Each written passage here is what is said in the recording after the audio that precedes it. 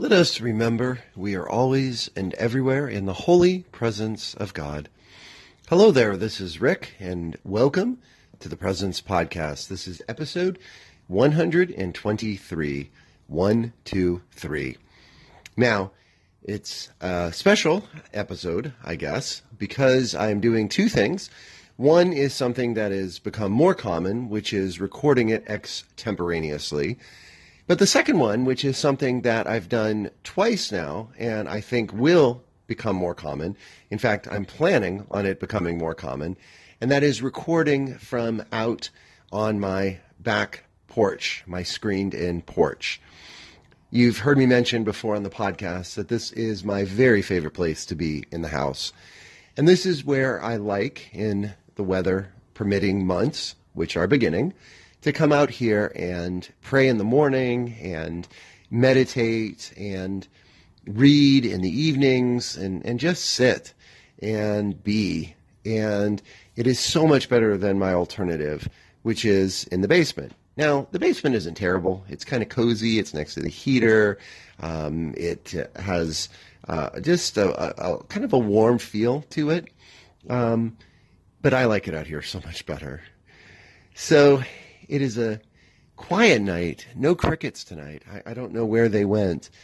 And it's one in which we're supposed to get a little bit of rain, and I can hear just the faintest sounds of drizzle, and can smell that dusty aroma in the air of rain coming and rain falling. So today, I kept my eyes, my ears, and my soul open to the presence of God, and pull up a chair here and sit and enjoy the evening. The candlelight is lovely, and I'll tell you about my day. It's about 11:45 right now, 11:45, and this morning at about 6:30, I was also sitting in this same spot. Now that was a first for this year, because that was the first time that the weather was warm enough in the morning, comfortable enough without a blanket or without long sleeves, to come out and meditate and pray on my porch. And I felt so happy doing that. It was wonderful to be back. And it was sunny this morning.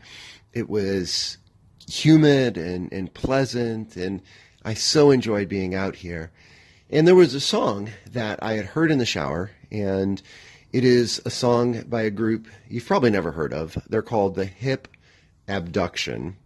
No idea why they're called that. They're out of Florida, and they are, looks to be a multi-person, maybe 7, 8, 10 people, jam band, and with kind of a reggae, a little bit of a hip-hop, jazz style.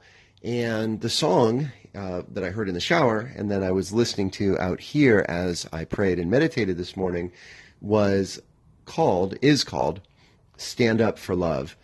And it struck me so significantly that, first of all, I will post the video on the Facebook site that I have for the podcast. But it struck me so significantly that I felt that I had to share it with my students today. It felt so much like a God presence moment, one in which God might very well have been speaking to me. I felt this before, where I hear a song or I come across something, especially in the morning, that I feel perhaps, maybe, God wants me to share with my students. And I played this video for them, this Stand Up for Love song, and it's a very catchy song, and I hope that they heard it maybe as words being spoken to us by Jesus. We've been reading from the Gospels this time of year in the Easter season from the Last Supper discourse, when Jesus is saying goodbye to his friends and giving them farewell advice, instructions, commands, and so forth. And this thought of stand up for love, I felt, was something that Jesus might have sung, perhaps, at the Last Supper to his apostles. And I showed that and told that to my students. I also told them that I thought that would be my God presence moment for the day. And in some ways it was. I did qualify that by saying to them, unless something else significant came up. And something did. I don't know that it was significant. It wasn't earth-shattering, but it was a clear moment where I felt gratitude and God's presence in that gratitude, because I was in the midst of something that I recognized as quite remarkable and quite rare and quite fleeting, that it won't always be this way. And this is what it was. My son, whom I don't name on this podcast, I just call him T, he asked a couple days ago if we could go see the new Marvel Cinematic Universe movie, The Avengers Infinity Wars. Now, I have to say, I kind of am ambivalent about superhero movies. They're not really my favorite. They're kind of big and noisy, and I find it hard to follow the fight scenes, and I don't have all of the history, the backstory of many of the characters. So they're not at the top of my list. Now, Star Wars films, top of my list. So my son wanted to go see this and suggested that we go on Thursday. And the reason is that the theater that we go to, this just great theater for many, many reasons, has $6 movies for students and for teachers.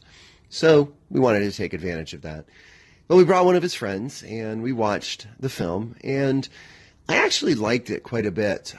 It was pretty extraordinary in that they have 30 or so characters, maybe 25 of these superhero characters that are interacting with each other and different plot lines. And I'm not going to give any spoilers here, so do not worry if you were afraid of that. But it was really quite something to see all of these characters. And there was kind of an interesting theme of sacrifice. The villain's motive had to do with sacrifice to save others. And that theme came up again and again with individual characters having to make decisions. And I thought that was interesting and thought-provoking. And it gave the villain and the texture of the film more depth and more thoughtfulness and a philosophical bent even, asking that question, is it better to sacrifice one for the many, or is every life truly unique and should be fought for, and a sacrifice shouldn't be done? So that was what I took from the movie. And as I was driving home, the God presence moment came when it was just me and my son in the car, and we were talking about the movie, and we dropped his friend off, and I just really recognized that not all 16-and-a-half-year-old kids want to go to a movie with their dad and, ask their dad to take them to the movie, and really enjoyed the conversation and the being together. I know this generation of kids, I've seen surveys and studies of them, that they don't have an aversion, I guess, not an aversion, a reluctance, I guess is the word, to do things apart from their parents, that they like being in places with their parents, more so than other generations, my generation. I couldn't even imagine when I was 16 and a half, asking my dad to take me to a movie or to go to a movie with me.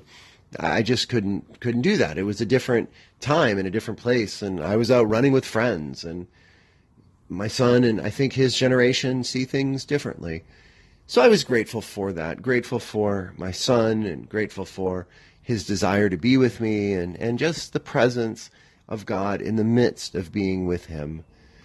I've been feeling them growing up. I have a daughter who's 14, and I remember especially with her how I used to tuck her in and read her stories, and I knew at the time that it was fleeting, and that we always can remember the first time we do something with our kids, but the last time, we can remember it after the fact, but we never know when it is going to be the last time.